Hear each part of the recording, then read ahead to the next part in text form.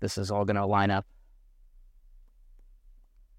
There is a picture coming of Stretch Armstrong. Does anyone remember Stretch Armstrong?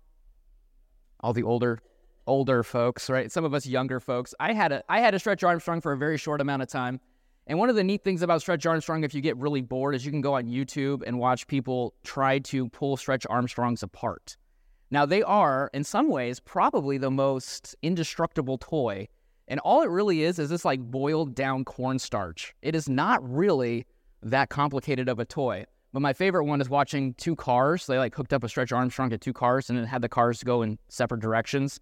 You can YouTube that. You can see the destruction of Stretch Armstrong. But one of the things that's unique about him is he can be pulled. And he wasn't very big. He was like, let me see, my notes tell me he was about 15 inches tall. But you could stretch him 4.5 feet apart and without ripping. And most people were not strong enough physically to do that. And one of the things that I think Stretch kind of reveals is this temptation we have to try to be stretched in two different directions, to be pulled in different places. And what I want us to think about for just a second is in your own life right now, there is going to be two things pulling on you.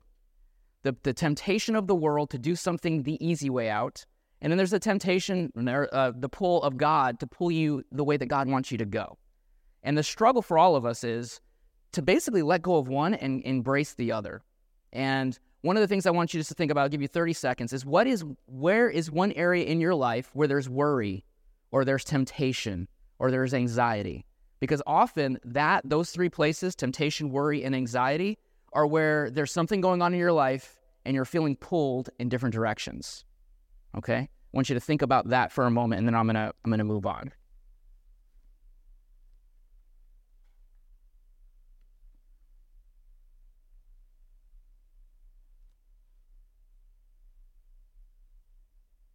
So when we experience worry, is there not a temptation to manipulate events to try to get the outcome you want?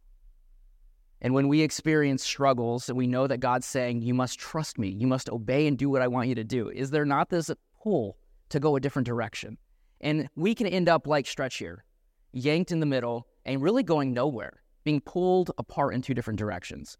And one of the things that this text is going to deal with is how do we let go of being pulled in the middle? How do we find peace in a world that is ripping us apart? And so we're going to take a look today at the pull of idolatry, the pull of faith, and the pull of heartbreak. Those are the three things we're going to look at that this text is going to unpack for us. The pull of idolatry, the pull of heartbreak, and the pull of faith. Isaiah 43 actually begins in Isaiah 42, right? Is that not surprising to anyone in here, right? The passage before deals with this text. And Isaiah 43 has this very uplifting and very powerful phrase. And if you take a look at verse 2, here's what Isaiah 43 says. When you pass through the fires, I will be with you. When you pass through the rivers, they will not sweep over you. When you walk through the fire, you will not be burned. The flames will not set you ablaze. And that's a very positive, encouraging verse. But where we need to start, really, is we need to start in Isaiah 42. Because we're going to see a contrast to this walking by faith and this picture of idolatry. And so here's where we get this idea. We become like what we worship.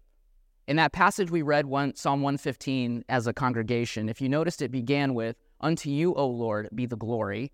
And then it jumped to talking about becoming like these idols that can't see, they can't hear, they can't move, they can't talk. And those who make them become like them. And this passage is going to start with that idea. So if you look at chapter 42 of Isaiah, verse 16, 17, here's what he says. He says, I will lead the blind by ways they have not known. Along unfamiliar paths I will guide them. I will turn the darkness into light before them and make the rough places smooth. These are the things that I will do, and I will not forsake them. But those who trust in idols, who say to images, you are our gods, will be turned back in utter shame. Hear, you deaf, look, you blind, and see. Who is blind but my servant, and deaf like the messenger that I send? Who is blind like the one committed to me, blind like the servant of the Lord? You have seen many things, but you have paid no attention. Your ears are open, but you hear nothing. Do you notice a comparison between this text and the Psalm 115? You have eyes you can't see, you have ears but you can't hear, and you have mouths but you cannot speak. And if you look back to verse 17, why? Because the people of God are flirting with idolatry, and they're becoming like the idols they worship. They're becoming like them. And we all have that pull within us. So you notice he's like, you're committed to me, and yet you're committed to your idols. You're my messenger, but yet you refuse to speak. And so the people of Israel are pulled between worshiping the Lord and worshiping the idols of the nations around them. And it's kind of easy for us in 21st century America to look at our own lives and be like, but we don't worship statues anymore. You know, we don't go to temples and offer sacrifices. So we can easily think that there are not idols in my heart, that there are not things in me that are a problem. And so for us, what are some common idols in our culture? What are things that we worship, things that we value, things that we put up as the preeminent thing that we want to pursue? So again, I'm like the high school teacher, so one way to keep people from falling asleep is to ask questions. So just give me some feedback. What are some common idols? And I have 2 pictures of fish here. I'll get to that in just a second. What are some idols we swim around in that we may not even be aware of unless we think about it? Money. Yeah, huge, right? And all that money provides, wealth, security, the hope for a future. Give me some more of the things that we value in our culture. Leisure time and entertainment.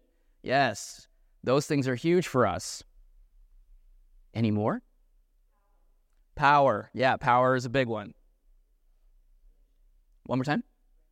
Recognition, popularity, honor from people. Absolutely. I heard one more.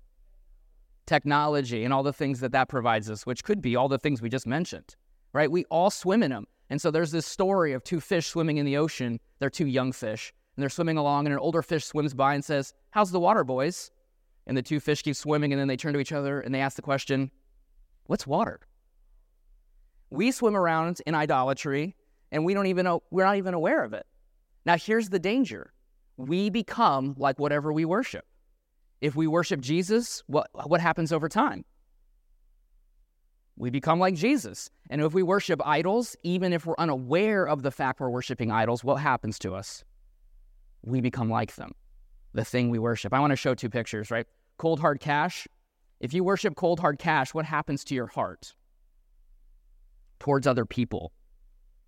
It grows cold and hard towards other people, right? And here's my favorite first-time video game, Mario. I'm of that era, not the Atari or Tetris. For those of you who are older, Mario was my first video game system. And I remember when I would be playing Mario, I could hear nothing. Now, it's not that my ears weren't working, but how many of you have ever played a video game? This is for the younger, well, maybe not, I don't know. I'm not that young, and I still play video games. And someone comes to talk to you, and you cannot hear them. Yeah? I mean, your mom has to get in your face and scream at you or turn off the TV before you can hear. Ever had that experience? Now, for those of you who are the video gamers, have you ever yelled at your video game character? And did your video game character listen to you? No, it's like, "Mario, you fell off the cliff again." Mario's like, I'm an 8-pick character, you know, like I don't have a thought or a process. So I just want you to notice something. You're yelling at the video game character that can't hear you, and a real life person is yelling at you, and you can't hear them. You become like what you worship, right? Now, that's a fun, simple one, right? But what if that's true across the board? What if that's true with all the idols in our heart? Power and money and honor and wealth. What if we become like what we worship? And the biggest danger would be we're becoming like the things we worship, and we're not even aware that it's an idol in our lives. And it's shaping us into its own image, and we don't even see it. We can't see it. And that was what was happening with the people here. He's like, these people who say they trust in me are really actively trusting in idols, saying, "You are our gods." And we are no different. And the struggle for us is to let go of the both and, right? We want to hold on to the both and. I love both God and money. And if you know what Jesus says about that, what does he say about that? You can't. You will either, anyone know that verse well enough? You can't serve 2 masters. You're either going to love one or hate the other. You're going to desire one and be devoted to one or neglect the other. You cannot serve both God and money. That's what Jesus brings it down to. The both and is an attempt to try to live in 2 worlds. And for us in America, it's super easy to try to do both, to be dedicated to God, at least in some level, and be dedicated to money on another, are dedicated to God on one level, but dedicated to power for the other. And there's a pull. We're pulling the Stretch Armstrong. And one of the things we're going to see throughout the Bible is the both and reveals a major problem for us. Because it's easy to think of both and in categories like, well, can I do this and this? And it's fine in certain places. But when we think about devoted relationships, you can't play the both and. You can't. Because the Bible is going to use the picture of idolatry and adultery in the same sentence, right? Nobody says when they're experiencing betrayal by another that I know that person loves me and the other person and I'm totally cool with that. Nobody says that because you can't live in a both and when it's a devoted relationship. And when it comes to the picture of God, he says you're either for me or you're against me. You're either committed to me or you're not. And this is God's people, and they can't do it. And let's be honest with ourselves. Can we do it? And the struggle is very, very intense and very real. But the picture here is not of a spouse. The picture here is of a servant. So if you look at verse 19, he gives us a couple pictures. We have a deaf, blind servant messenger. Now, is it a major problem to be deaf or blind? No. I mean, you can't control that. And should a deaf and blind person be hired? Depending on the job, sure. But notice what this is saying. This isn't saying that these people are deaf and blind by nature. Notice what it's saying. They are deaf and blind by choice. Right? It's one thing to be blind and be born that way. It's another thing to be wearing super dark glasses with, a blindfold on and then walking around that way. And that's the picture of the nation of Israel. He's like, you're my servants, but you can't hear what I'm telling you. You can't see what I'm showing you. You can't say what I want you to say. And it's not that you're unable, it's that you refuse. You don't want to give up those things. You kind of like the excuse of being blind and unable to see and unable to speak and unable to hear. And that, again, is a very hard passage, right? So when we think about God walking with us through trial, we just have to take a step back and take a look at what he's talking about here. Because this situation finds its full picture in the contrast of how we operate without surrender to God. It's just the nature of who we are. And he says this about idolatry, like if you look at verse 17, it's utterly shameful, right? It's giving credit to something that can't do anything for you. It's saying this thing is most important when the true giver of all things is ignored by you. And he says it's utterly shameful. And so what does God do in this situation? What do you do when you have a person who will not see? And if you drop down to verse 25 of chapter 42, here's what God does with Israel, okay? He says, so he poured out on them his burning anger, the violence of war. It enveloped them in flames, yet they did not understand. It consumed them, but they did not take it to heart. Notice that last part. God brings discipline and judgment on his people, and not without warning, right? If you read the Old Testament, prophet after prophet after prophet comes and says, you need to change, you need to repent, here's your problem, here's the solution. The people consistently say, no, we're good. And notice what it says. God brings judgment, he brings discipline, and what's their heart response? Unchanged. Now, what do you do with that? What do you do with a person who has come to the end of everything, has lost everything, and still refuses to change? Now, some of us have met people like that, right? And what do you do with a person like that? If you've done everything and they've lost everything and they still don't want what they need, it's heartbreaking. Because in one level, you can do nothing about it.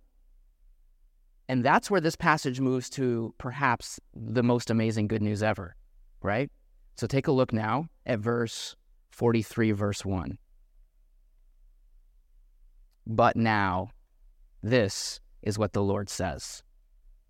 He who created you, O Jacob, he who formed you, O Israel, fear not, for I have redeemed you. I have summoned you by name, and you are mine. Now, I want you to think about something for a second. Has the nation of Israel undergone a radical change from verse 25 to verse 1? Are they the same group of sinful, rebel, idol worshipers? So what's different now? Notice what it says. But now, God is going to do something different with these people. He's going to discipline them, but he's going to do something different with them. And it's all going to boil out of this love. So God is going to be the judge, right? We got Judge Judy up here. And he's going to sit in judgment, and he's going to send the nation of Israel into exile. But here is the most amazing thing of the book of Ezekiel. The nation of Judah is overrun by the Babylonians, and they are carted off into slavery for 70 years. And if you know the passages, where does the presence of God go? It tells us in Ezekiel that the presence of God moves out of the holy place in the temple, and then it moves towards the east gate, and then it moves over the eastern mountains. And we're like, cool. What does that even mean?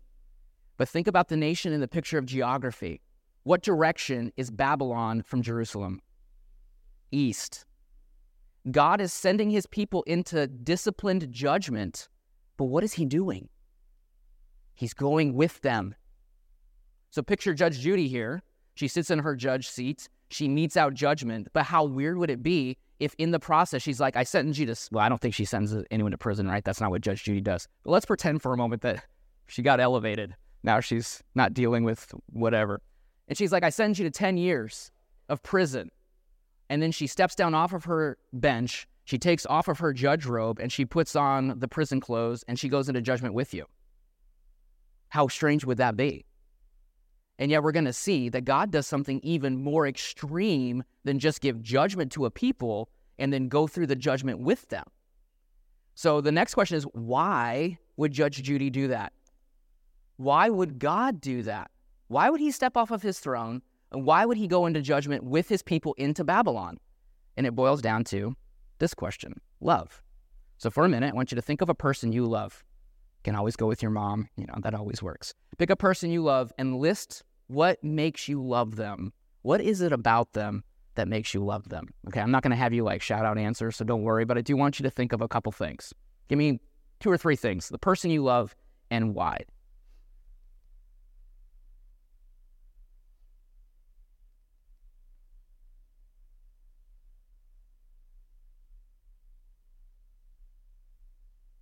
Got your person in your mind?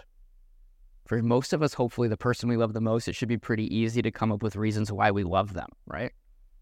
But here's the thing about that trouble, is whatever the reasons for why we love them, what if the thing changed? Even something foundational. So I have 3 kids. Every year, supposedly, according to a stat I read, maybe Rachel can confirm this, 28,000 babies get switched in the hospital. And usually they get caught before they leave the hospital. But if that stat is correct, 28,000 babies could be switched at birth in America. Maybe you can fact check me on that. So let's say all 3 of my kids, just by circumstance, were switched at birth. And I'm suddenly raising someone else's children and my kids are who knows where. As crazy as that would be, if my love for my kids is built on the fact that they're my blood, would that end my love for them? Probably not, right? But in other areas of life, our loves are built on circumstance. So I'll pick a different one. I fell in love with Melody for lots of reasons. She's very trustworthy. She's very beautiful. And all those things are still true, and even more so. Everyone go, So, yeah. Aw. Now, is it possible that a car wreck could happen and those 2 traits that I love in her could change? The beauty and the trustworthiness. Could her personality undergo a major change if a car accident happened and brain damage took place? And if my love for her is built on those 2 things, what does that say about my love? It's built on a thing that is not permanent. Now, let's take the same concept and apply it to God. Does he love you because you're nice? Because why does he love you? And if his love for you is built on something in you, how stable is that love? It's only as stable as that trait. But now, let's take a look at verse 7, because here's where we're going to see, why does God love you? Look at verse 7. Everyone who is called by my name, whom I created for my glory. Notice what he says here. We have 2 thoughts. God saves us because ultimately he wants to, for his name's sake. You see why that's much better than saving you because of who you are? Because what if who you are doesn't measure up? then your salvation is only as strong as that thing. But if he saves you because of his glory, because of who he is, then how stable is that? Because we're talking about the God who remains unchanging. So he says, I save you, Israel, and Clinton Corners people, not because of something in you, but because of something in me. Because I want to save you. Because of my glory. And then we get to the second one. He saves in order to show us something about his glory.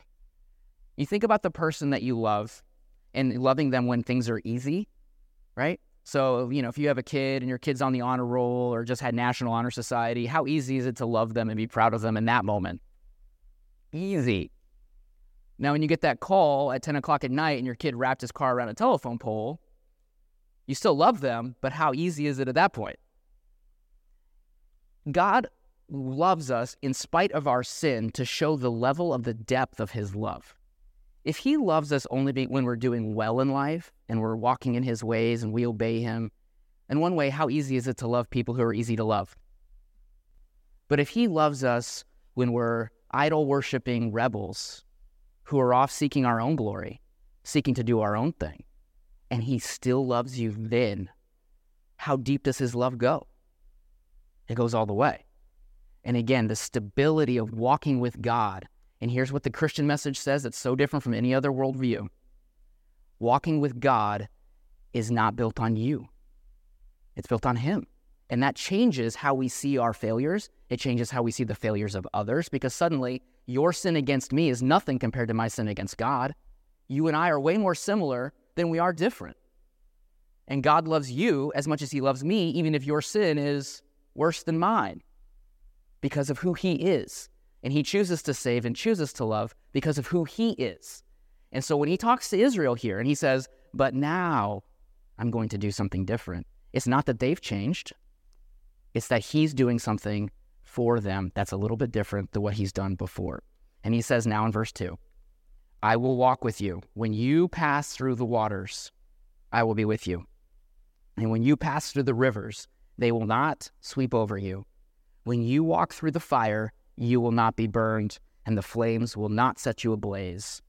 Now, he's picking two images that are very poignant, okay? Fire and water in the Old Testament are very, very specific concepts, okay? Now, the first thing is of fear of death. You know what the two most common fears of death are?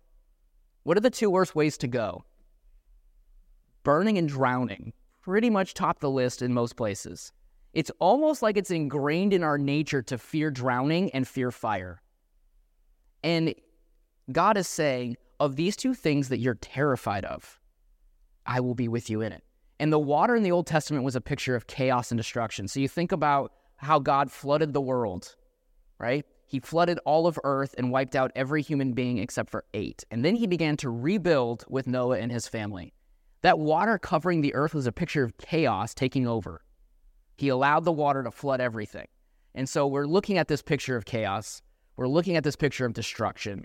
And God is saying, even in the place of chaos and destruction in your life, you're not by yourself. He's walking with you because he's the judge. And he's the judge who loves. And then he talks about fire. Fire is also a picture of destruction, right? This refining fire, this destructive fire. And in the Bible's metaphor of life, the world was destroyed once by water, but how's it going to be destroyed in the end? By fire. And then what happens after that? The rebuilding of God's kingdom, just like with Noah. And so now he's looking at a future prediction. So God walks with us through the past floods, and he's going to walk with us through the future fires. And again, 2023 is here. Do we have any idea what we have to look forward to in 2023?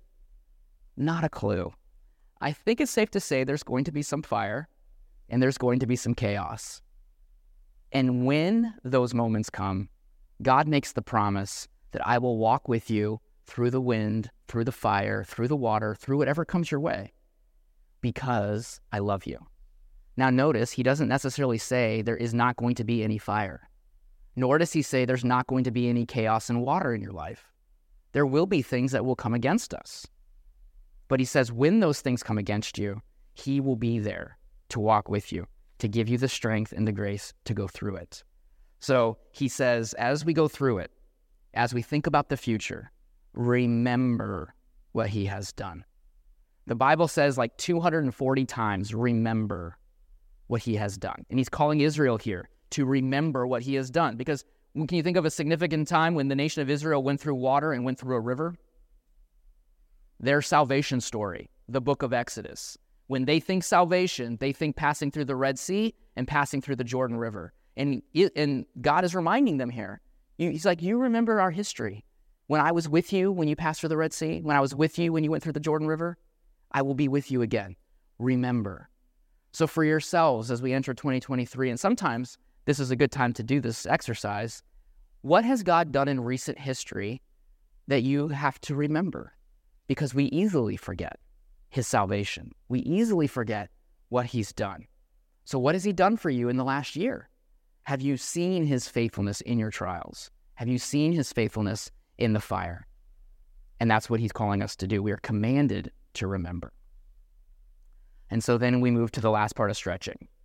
As we go through life and all these strains in our lives come against us and we are pulled to different places, and idol worship is pulling us to worry, idol worship is pulling us to temptation, and God is pulling us to trust and obey, there is an opportunity there for growth. So you think about stretching, it's like a pretty hip thing to do, yoga and all that stuff that I don't know much about. But when it comes to stretching, how ancient is it? It's one of the oldest things people have been consistently doing. And you know where it was originally connected? The military. Because you don't want to pull a hammy when you're running into battle, It's one thing you pull a hamstring when you're about to run a 5K, that's sad. But if you pull a hamstring in the middle of combat, you're done. And so for thousands of years, soldiers have been stretching. And for those of you who stretch, it's painful. And it has to be painful. Because if it's not, you're not getting all the benefits that stretching provides you with, which is increased flexibility, increased mobility, better blood flow. Supposedly it can help your mood. It can do all kinds of great things for you. But you have to hold the stretch for 30 seconds to 1 minute. And if you're stiff and sore, that 30 seconds can be agony. But you have to go through it. Otherwise, what happens with age and time? You get less flexible, which means what's going to happen? More injury. And what is true physically is true spiritually. If you do not let the struggles of life stretch you in your faith, stretch you towards God's focus, when other things come along, you will break. You will not be able to handle these things. It will hurt you. So my dad was in the military, and he talked about this they had to do 2 major stretches. They had to be able to do the butterfly, and you had to put your legs all the way to the ground, and then you had to do the curb splits. And they gave him a couple weeks to warm up to the idea. And then they're like, okay, it's time to show us what you got. And so he went for whatever physical training exercise. And they're like, show us the butterfly. So he did. And they're like, pretty good, but not good enough. And then they got a guy and stood on his legs. And suddenly he's doing the butterfly all the way to the ground. And then they were like, okay, curb split time. And he did pretty well. They put Sam's down, and then they're like, well, but not good enough. And so they had a guy push on his legs until he went all the way down. And I'm like, when he told me that story, I was 7. I was like, the military is not for me. I am, no way. But he said they had to do it this way because when you're stretching for yourself, how far do you push yourself? Until it hurts a little, and then we're like, okay, I'm good. It's time to get a Twinkie. But if somebody else is involved in your stretching process, they're going to push you. Now, he said, because he still loves the military, he's like, they never ripped anyone's muscles too bad. They never disabled you for life. But it hurt because they had a goal for you that you didn't have for yourself. Is it possible that God is going to put you through fire and water beyond what you think you can bear in order to show you something of himself? And he will stretch you beyond what you can bear, or so it will seem to us, because we think we can handle X, Y, and Z. And he's like, no, with me in your life and the things that I want to accomplish in and through you, you can accomplish so much more. But it's going to take the allowing of him to stretch us, to allow him to put us into places and to walk with us and move with us through those places. That flexibility, that stretching of our faith is painful. It's not fun. Nobody likes it.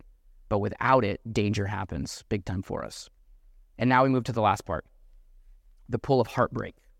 In Isaiah 43 here, there is a lot of very strong emotion. When God starts to interact with us, the strong emotion becomes apparent very quickly because he goes back and forth between expressing his desire to save and expressing his desire to punish. So I want you to take a look at some of these verses. I'll just skim through them. Here's what I want you to notice. I want you to look at the jumping back and forth between the heartbreak, because I've worked long enough with people that I've seen lots of different kinds of betrayal happen. I've seen couples go through affairs. I have seen kids walk away from parents. In high school world, I have watched high schoolers totally savage each other on social media and betray trust. And if you catch the person in those moments of betrayal, and if you've had that experience, depending on when you grab them, and they talk about that person that they once were so connected to, sometimes it's, I love them so much and I want them back in my life. You ever had a conversation with those kinds of situations or been in those situations? And then that longing can instantly turn to white-hot anger, can't it? Because the betrayal is suddenly brought back to mind. And so people oscillate when they've been betrayed between loving that person and wanting that person back and wanting things to go back to the way it was and being so angry and so wrathful at what the betrayal was. What I want you to notice here is that God interacts with us in a very similar way. Okay, so Isaiah 42:10, I'm going to read the passage. And by the way, these are just three chapters. I just want you to notice the flip. When I read the passage, is it God positive wanting his people, or is it God brokenhearted and angry? Okay, that's what we're going to take a look at. So 42:10, our first passage up here, here's what it says. Sing to the Lord a new song, his praise from the ends of the earth, you who go down to the sea and all that is in it, you islands and all who live in them. What does God want from his people there? Positive, love, relationship, negative, anger. It'll get easier. Pretty positive. Sing to the Lord a new song. Come into his presence, right? He's like, please come home. Now drop down, take a look at 42:17. But those who trust in idols, who say to images, you are our God, will be turned back in utter shame. Anger, negative. 43:1.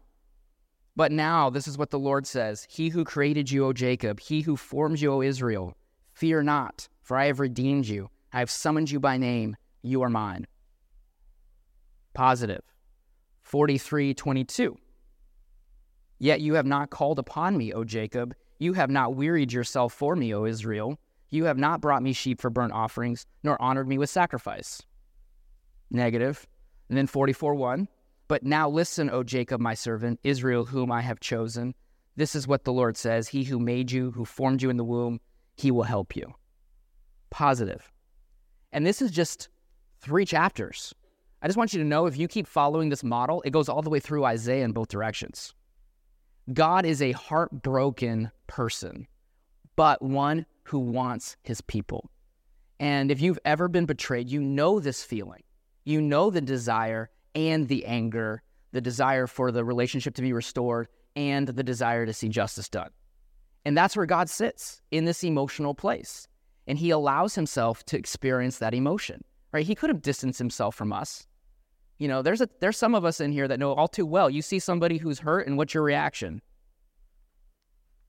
Back away. Because if you get close to hurt people, what happens? They hurt you. But notice what God does. He walks closer to hurt people, and he interacts with them. And then we move now, if you look at this passage, this is the confusing section. Okay, I'm going to give you the 2 ideas of how people interpret this. At the end of the day, I don't think it really matters, but take a look at what he says, right? So he says, I'll walk with you through all of this. Take a look at verse 3 of 43. For I am the Lord your God, the Holy One of Israel, your Savior. I give Egypt for your ransom, Cush and Seba in your stead. Since you are precious in my sight, and because I love you, I will give people in exchange for you, and men in exchange for your life. Do not be afraid, for I am with you. I will bring your children from the east, and I will gather you from the west. This is the weird passage, because what is God saying? I'm going to give other people in place of you. I'm going to ransom you at the cost of others. And it's a very strange passage, because he's talking about Egypt, Seba, and Cush. Okay? Anyone remember all the interactions of Israel with these three countries? Me neither.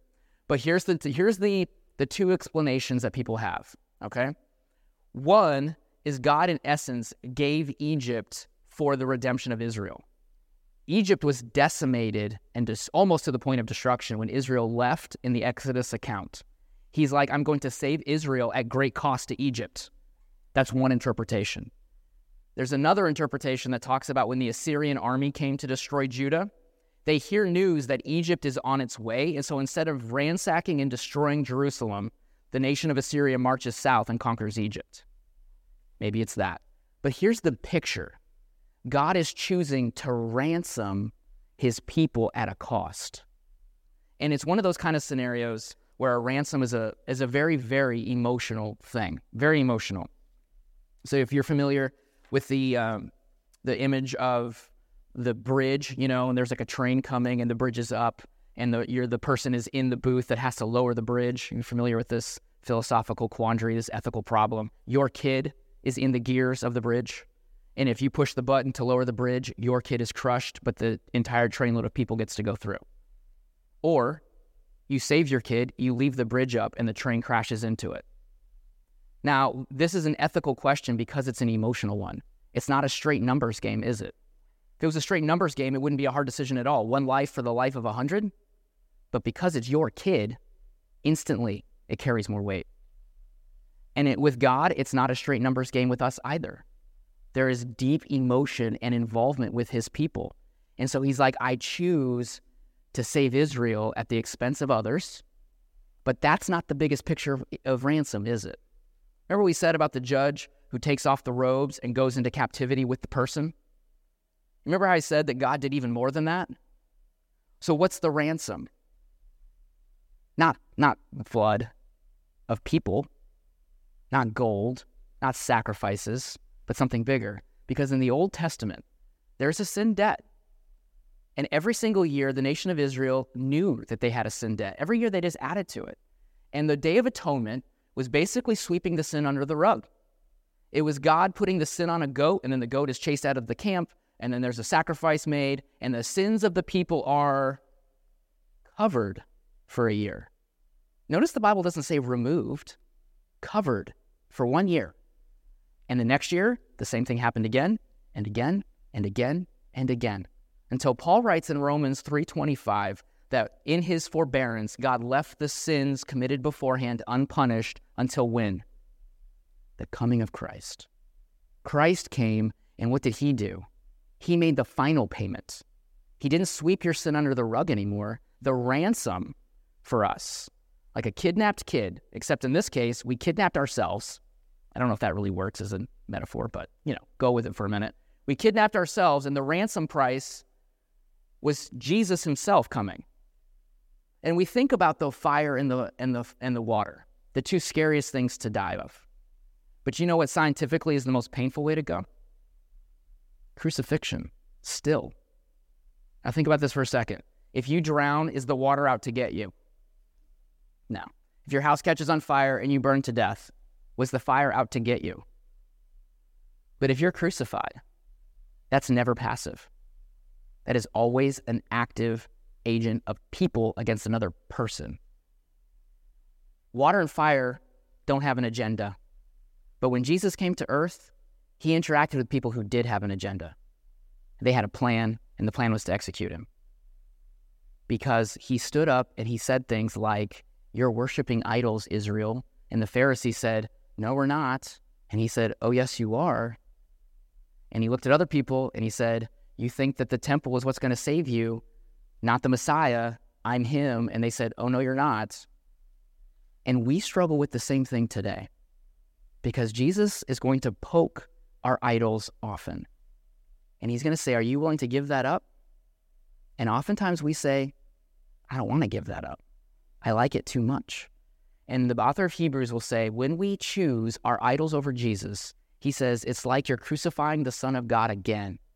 And not literally, but figuratively. We're stepping over the cross and saying, "I don't care. Yeah. I know you died for sin. I know you did that, whatever. It doesn't mean anything to me right now." And that is a very, very painful place to be. And so we think about this ransom that the nation of Israel experienced, a payment for their life. This is just a picture of the coming of Christ, who's going to make the ultimate payment for every life that surrenders to him, not just Israel, not just that. And so he's going to send his son, and he's going to apply it to all of us. And this salvation is beyond what we can imagine. It's more, he underwent more than we could ever know in order to save us from ourselves. And the question is this morning, what do you do with that? Because the only way that authentic change can happen in our lives, the only way that we can let go of our idols and stop being the Stretch Armstrong, is to die to ourselves, to let his death reign in me in order that, according to Galatians 2, his life can then reign in me. I can be a different person, and I can start to let go of those idols. I can allow him to stretch me because it's not me anymore. It's not about me anymore. It's about him. And that can only happen when we realize how gentle our Savior was. I'm using this idea of our gentle Lord, that he was pervious. Now, I didn't know that was a word until I typed it in, hoping it was. We are very familiar with what? The word impervious. But Jesus didn't stay impervious, did he? Unlike Stretch Armstrong, who none of us in here would probably be able to rip apart, he came to the earth in order to be ripped apart. And I want to end this with just this picture of Jesus. Because if this Jesus loves you and allowed himself to suffer for you, then that gives us a whole new motivation for suffering and living for him. So if you flip back to Isaiah 42, the first part, the coming of the Messiah. And here is what God is telling Israel 700 years before Jesus is ever born. This is what Israel ultimately needs. Here is my servant whom I uphold, my chosen one in whom I delight. I will put my spirit on him, and he will bring justice to the nations.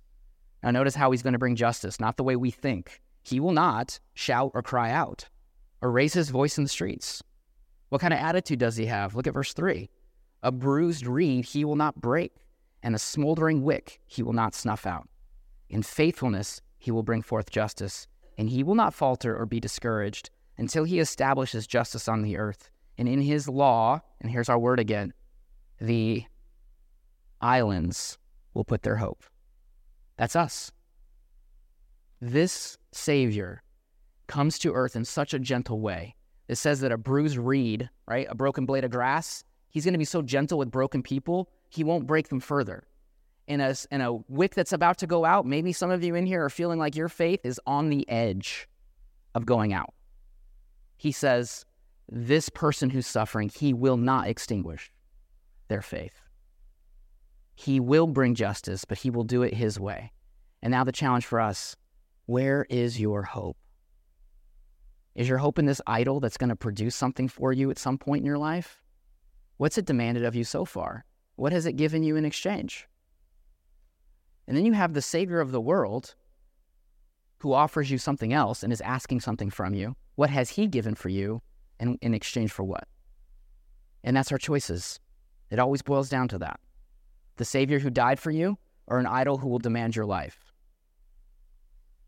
Choose which way you will go. But one thing is true, you can't be stretched forever. You can't be in the middle forever. The both and will not work in this place. Let's pray. Lord, we thank you that you did send your son to be our ransom. I am so thankful that you didn't expect me to change before you came after me. But I do know that you demand that we change now that we're with you, but not by our own strength, but by your strength and your glory. And I just thank you again, Lord, for your son and all that he accomplished. Help us, Lord, to live in that reality all the days of our lives. In your name we pray. Amen.